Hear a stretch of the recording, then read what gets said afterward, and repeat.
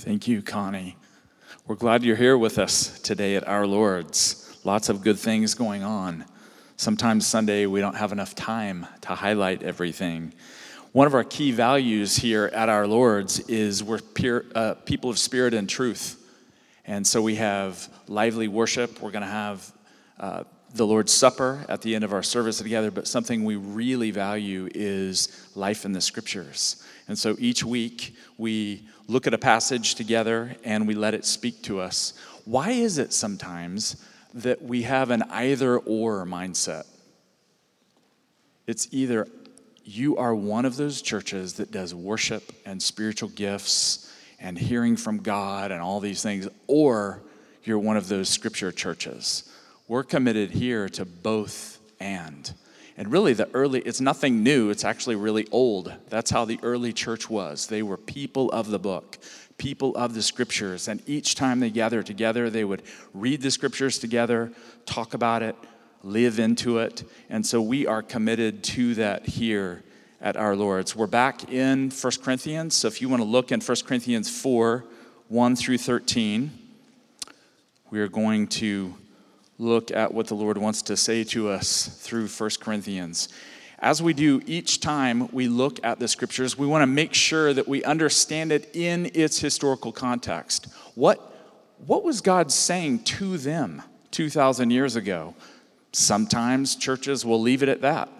Go home, that's it. We believe that the word of the Lord is for us today in 2019. So we do both of those things. We look, what was God saying to the people at Corinth, to this wild church there in Greece? But what is God saying to us? I want to make a little parenthetical comment here. Jesus himself is the word. The Bible points to him. Luke 24 says that all of the scriptures point to this glorious, magnificent person, Jesus. So really, as we look at the scriptures, we expect him to move in the room. He's here with us today in worship, and he'll continue to be with us because he is the living word. And really, the scriptures are a means to interacting with him. We believe that he's here. And so we don't focus on the Bible. The Bible is kind of like an icon or a window through which we look and encounter the resurrected Jesus. So this morning we're going to look at 1 Corinthians 4, 1 to 13. And this passage is interesting because Paul at times is like a broken record. And it's because they don't seem to get the message. So here in chapter 4, there are going to be some themes that we've heard, and he's going to explain what true apostolic ministry is. Now, we're going to see in this passage that this isn't just Paul describing his own apostolic ministry. Mike's going to talk about this next week in chapter 4, verse 16. Paul is going to say, imitate me. Imitate me, church. And so what Paul is doing, what he's illustrating, is for the church to practice and imitate. So I want us to make sure, as we look at this morning, Paul is describing his life, his person as an apostle, but it's not like he's some kind of spiritual elite. He calls the whole church at Corinth to follow in his steps. Actually, later in the letter, he'll say, I'm following Jesus, and I'm calling you to follow me as I follow him. So this is the word of the Lord for us as a church this morning. To understand apostolic ministry is to live as apostolic people. I'm going to try to convince you of that this morning, but you, as a follower of Jesus, walk in the apostolic authority. Jesus has sent you, he's filled you with his spirit, he's anointed you, and he says, go into the world, like Ashley and Yaku were talking about. Bring the kingdom. You are an apostolic people. So with that in mind, let's look at 1 Corinthians 4, 1 to 13. I'm just going to point out three things in this text, but I want to read it first. And it's up on a slide. You can bring your Bible if you like. And I'm reading from the New Revised Standard Version. Think of us in this way, as servants of Christ and stewards of God's mysteries. Moreover, it is required of stewards that they be found trustworthy. But with me it is a very small thing that I should be judged by you or by any human court. I do not even judge myself. I am not aware of anything against myself, but I am not thereby acquitted. It is the Lord who judges me. Therefore, do not pronounce judgment before the time, before the Lord comes, who will bring to light the things now hidden in darkness and will disclose the purposes of the heart. Then each one will receive commendation from God.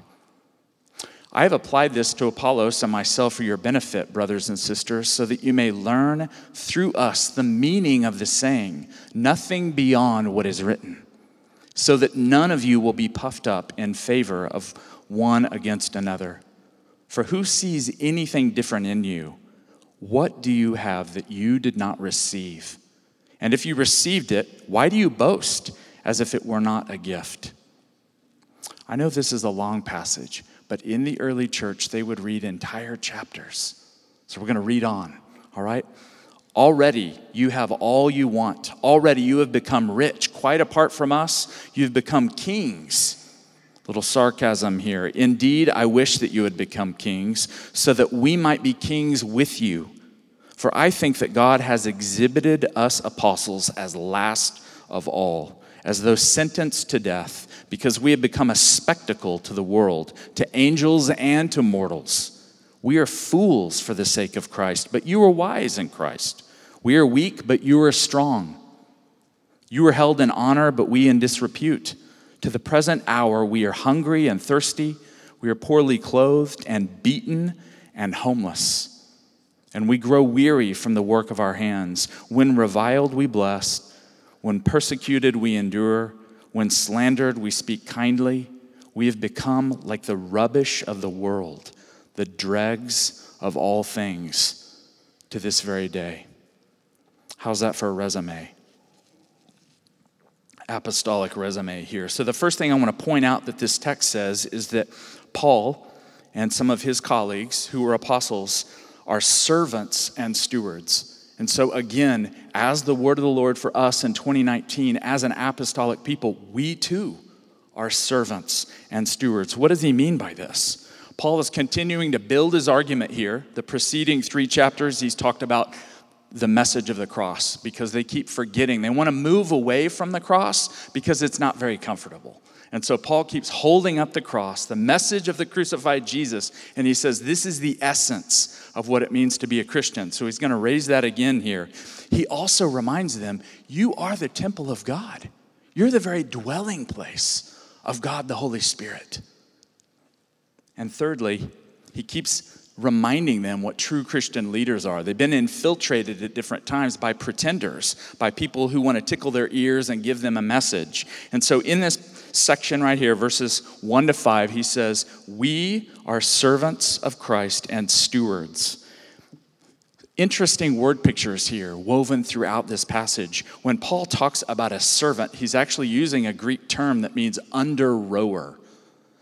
So in his day, people would take long journeys on boats, and the lower level of the deck is where the under-rowers were. And so Paul is telling them, you would like to have an exalted, powerful, influential person. But you know what? I'm Christ's under-rower.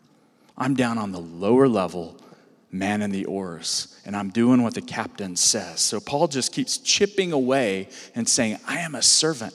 I'm a servant of Christ. I belong to him, and I'm a servant for Christ. I serve on his behalf.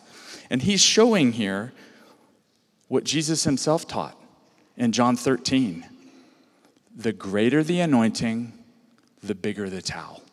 I shared that with you, that the Lord had spoken to me. When the Lord lays a mantle of authority or leadership on any of us, it's also a towel to wash feet. I want to read a passage here because Paul probably had this in mind in other passages where Jesus himself, the servant of all servants, says this.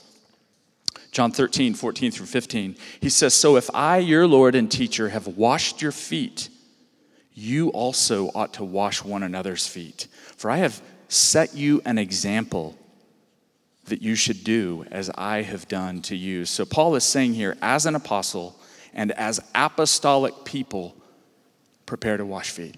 serve one another, promote one another, be clothed with humility, because as he's going to say here in a minute, it's all a gift. We don't deserve any of it. We don't earn it at all. I love it because Jesus and Paul subvert the typical mindset, the typical perspective. What does the world tell us now? If you're a powerful leader, whether it's in politics or whatever field it is, it's all about you. Look powerful.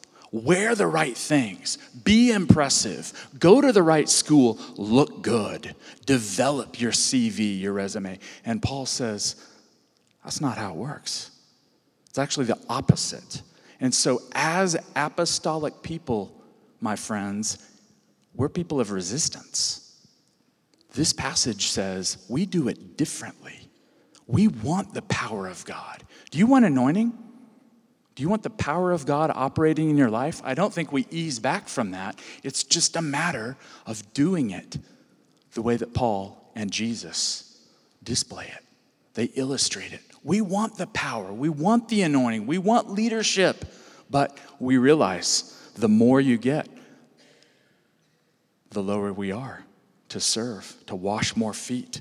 Powerful here. Another word that he uses here is that we're stewards. We don't think about this. This is such a peculiar word in our mindset. He says we as apostles are stewards of God's mysteries. What in the world does he mean by this? As I was looking at the passage this week, I kept thinking of the Louvre. Some of you may have been to the Louvre in Paris. It's 783,000 square feet of treasure. And I looked up, there's 38,000 invaluable objects in the Louvre there in Paris, in France. This museum of creativity and all. And what Paul is saying in a sense is that we have access to God's Louvre. We're stewards of the mysteries of God. Man, we're so caught in the day-to-day. I'm pathetic. I'm dealing with these things. If you only knew. And you know what? You are a steward of God's mysteries. Whoa. The greatest mystery is that God gets involved in human history in the person of Jesus. That is the mystery of all mysteries that's fully known to the entire universe. God becomes human, dies on the cross, is raised from the dead, pours out the Holy Spirit, human history is changed. That's the greatest mystery of all in human history, and you know it. It's been revealed to you, and you're a steward of that mystery. Man, I find myself kicking dirt oftentimes. Just shucks, woe is me, Lord, if you only knew. And this week he was saying, son, you're a steward of the mysteries of who I am and what I'm doing in the earth. Church, you have access to the Louvre, and now you get to invite other people. Go and explore the vast treasures of who God is, what God does, how God takes people like us, fills us with the Spirit, and changes history. Paul loves this word, mystery, and he talked about it in chapter 2, verse 1. I don't think we think about it enough. Oftentimes in the West, we're more inclined to talk about nice, clean arguments. Why are you a Christian? Well, let me explain it to you logically. And I just want to share this morning that I think passages like this emphasize the importance of mystery. And truly, a mystery means something that's been disclosed. So it's not like we have hidden esoteric secrets. That's not it at all. It's God making these things fully known, but making room for mystery. I've shared with some of you that I went through a season of almost a decade of deep doubt. Amanda and I were deconstructed in about a decade. It was as if I was standing there and my faith, the faith that I had, was slipping through my hands. I couldn't do anything about it. Here I was teaching theology and running a pre-seminary program, and I was just getting leveled. And I found myself scared and sad and angry. We had some things going on personally in our lives, and Amanda and I were angry with God. And so I found myself wondering about things that oftentimes Christians might be ashamed of. I'm ashamed to be doubting. I'm ashamed to be struggling. And you know what? This is happening in culture today. I just have heard over the last few weeks the story some of you have about Joshua Harris, the well-known author, the evangelical who wrote books on dating, and then Marty Sampson, this worship leader at Hillsong. These guys are renouncing their faith publicly. Anybody heard about it? I wish that we could say, hey, let's have a conversation about mystery. It may be that you've been in circles where that's not discussed. There's no room for doubt. There's no room for questioning. There's no room. Really, who in here understands the Trinity? Anybody got that one figured out? Jerry, you got that figured out? I don't think we have that figured out. You shouldn't. If you think you do, we can talk later. The essence of our faith is great mystery. And so I wish that Marty and Joshua and these guys could open up and realize that perhaps they're in a season of their lives. And there's room for that. Even if you're barely hanging on by a tiny bit of your fingernail, it's okay. I've been there. Truthfully, I'm kind of holding back a little bit because it was so embarrassing and so dark, and I was ashamed. How can I be denying and wrestling through these things that I just kind of took for granted before?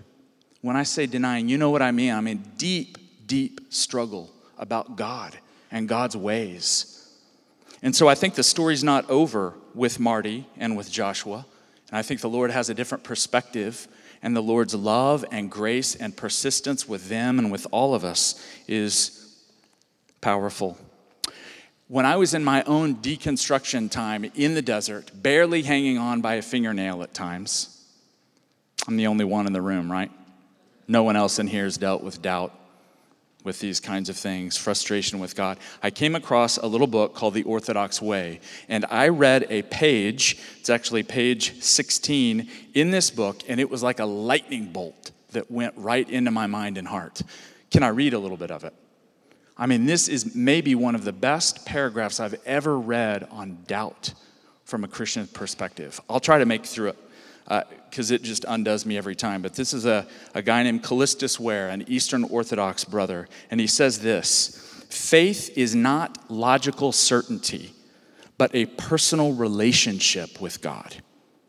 Because this personal relationship is as yet incomplete in each of us, it needs continually to develop further. It is by no means impossible for faith to coexist with doubt. The two are not mutually exclusive.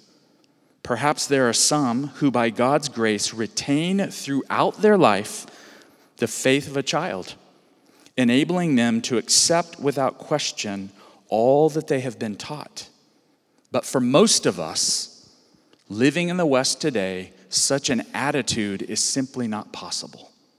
You with me on this? We have to make our own cry, Lord, I believe, help my unbelief. For very many of us, this will remain our constant prayer right up to the very gates of death. Yet doubt does not in itself signify lack of faith. Do you hear that?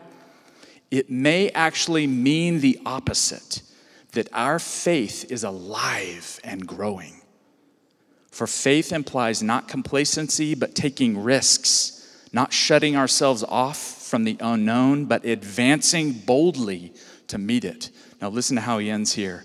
For the act of faith is a constant dialogue with doubt. That is good news. The church is full of people wrestling in the secret place of their heart with doubt and with questions. And you know what I think the Lord says? I'm not sweating it. It's okay. Most of you are. You're wrestling, you're struggling, you're growing. You're not stagnant. Somewhere along the way in the desert, and I grabbed onto this book like a little lantern in the dark, and I was like, can this be true? Please, please. Somewhere along the way, I realized that doubt and question can actually be good. It can be a positive thing. And so my prayer is, Lord, I believe, help my unbelief. And a big part of this, I think, my friends, is to make room for mystery. Is this making sense? I feel like I'm letting you in on some things in my own soul. And I wish that at some point it could just be resolved. Man, I could read a few books. I could pray. I could go to a sozo. And man, can you just deal with this doubt and the questioning and heal me from the deconstruction? And I just sense Jesus saying, come on. Just keep going. And the beauty of this is faith is not about rationality, having it all worked out. What does Callistus Ware say? Faith is about relationship. So I can hang on to him and realize actually he's got a hold of me. Somewhere along the way, he said, Brock, it's really not about you clutching me.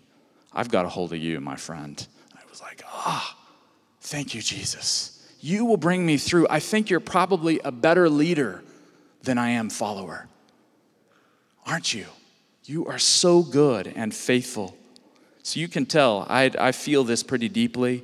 And I think dealing especially with young people today, we've got to make room for them to ask questions. It may even mean that they take the Apostles' Creed out and say, I don't know if I believe any of it. And if we freak out and say, well, you've got to read this book on apologetics, and we miss the point. Perhaps they're growing. Perhaps God is doing something deep in the recesses of their heart so that when they're 40, 50, 60 years old, they've worked through it when they're 20. So the truth is truth. God is a great apologist. I mean, I tell you what, right now, if someone said, Brock, I just don't know. And I've read some really compelling atheists and agnostics. But you know what? The love of God has taken root in my heart. The presence of God comes over me, sometimes in my place of doubt. And I'm like, you are real. You are so good. This isn't neurological firing off in my brain. This is the Creator. Amen? All right, I better move on here. So the second thing, in verses 6 through 7, Paul talks about them as apostles and us as an apostolic people being conduits of grace. Let's just look at this. Just want to make a couple of comments here. Paul is mentioning several things here, and we can't comment on everything, but there's this statement he makes in verses 6 and 7. What does this mean? That you may learn through us the meaning of the saying, nothing beyond what is written. Different interpreters say various things about this, but I think that what Paul is saying here, learn through our example how to live according to Scripture. That's it. And don't try to go beyond that. Now, bear with me. This could fly right by your mind right now, right by your heart. But if you will let this get a hold of you, there's something here that Paul is conveying that if we can catch it, it's incredibly powerful. Don't try to go beyond what Scripture teaches. Why is it that we have what I call an outdo spirit? Man, you fasted one day, I've done 2. Man, you read your Bible for 30 minutes? I've done an hour. Oh, Esther, you prayed for this extended time? I've outdone you, sister. I mean, there's just something innate in us, and that's what really Paul is getting at here. He talks about it in Colossians 2. He says, we are so free as people, the grace of God. We don't have to keep rules. We don't have to actually fast. We don't have to keep festivals. We are liberated and freed by the grace of God. But on the other hand, that energizes us in powerful ways. So Paul is talking to a church that had the outdo spirit. They were competitive with one another. They were constantly saying, we are truly spiritual and you're not. And Paul is putting his finger right on that nerve and he's saying, live according to the Scriptures. Follow Jesus. There's a clarity and simplicity of that. And so Paul is operating as a conduit of grace. And then he reminds the church, what do you have that you did not receive? Brothers and sisters, what do you have that you did not receive? It's all a gift. All of this. Your salvation's a gift. Your maturing in Jesus is a gift. The formation of Christ in you is a gift. we don't have any room for bragging. A third point that Paul makes here, and this one's a lot of fun and makes you really comfortable, and it's Christ-like fools. We've heard this before, haven't we? Paul likes this word about divine foolishness. In the face of the world's wisdom, Paul keeps holding up what it means for him as an apostle sent into the world to plant churches, to bring the kingdom, and he turns to them and he says, are you ready to be a fool for Jesus? And he uses maybe what we could call apostolic sarcasm, and he lays out a number of things, doesn't he? If you look at verses 8 through 13, man, does he pour it on thick. Sanctified sarcasm, maybe? I don't know. But he's saying at verse 8, already you have all that you want. Hey, church, you're rich. Apart from us, you're kings. And so he is laying out one thing after another. And he's saying, this is how you feel. And you're puffed up with pride. And he says, but let me explain actually what we are as those sent in the name and the power of Jesus. Look at what he says. He says, we are last of all. We are fools for Christ. We are weak. We are dishonored. And so he's kind of contrasting or juxtaposing his perspective here with theirs. And it's powerful. He goes on to explain a few things here. And I just want to point out these few words. And it kind of prepares us actually to come and partake of the Lord's Supper, to come to the table. But he uses some words here that he takes on for himself, but he's actually pointing to Jesus, the one that he's following. Look at some of the language he uses here. At verse 10, he says, we, the apostles, are fools for Christ. At verse 9, before that, he says, we're a spectacle. The word is actually related to theater. He said, we're actually a theater of comedy that the Lord has opened up right here for everyone to laugh at. He said, we're a laughing stock. And then he goes on as if they're not getting it, and he's picking apart their pride, their smugness, and he describes what it's like to be a fool for Christ. Verse 10, he says, we're weak. You're held in honor. We're in disrepute to the present hour. We're hungry. We're thirsty. We're poorly clothed. We're beaten. We're homeless, and we grow weary. Now, this kind of passage right here could lead us to do one of two things. We could either say, Paul, you're pretty hardcore. Man, I sure am glad you wrote that for the first century church. I'm sure glad that I don't have to deal with that at all. Anybody else? I read a passage like that and I go, man, those pathetic Corinthians. I am so glad that was a word for that historical context, and I don't have any of that in me. So we can have that mindset, or we could also have a martyr complex, and we could read a passage like that. Gordon Fee, a commentator, talks about it, and he says we could just beat ourselves up. Aren't we pitiful and pathetic? What we need to do is situate somewhere in between there and realize that the Lord is highlighting things in us, and he's rooting out self-reliance and pride and calling us to follow the crucified, resurrected Jesus. I want to end with this here. He uses some language in these verses that's astounding.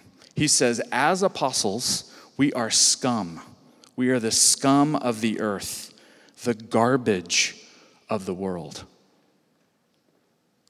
Now again, we don't want a martyr complex. We're not self-loathing here at all. But Paul realizes he has been entrusted with the mysteries of God. He's seated with Christ in the heavenly places. He is a son of the living God.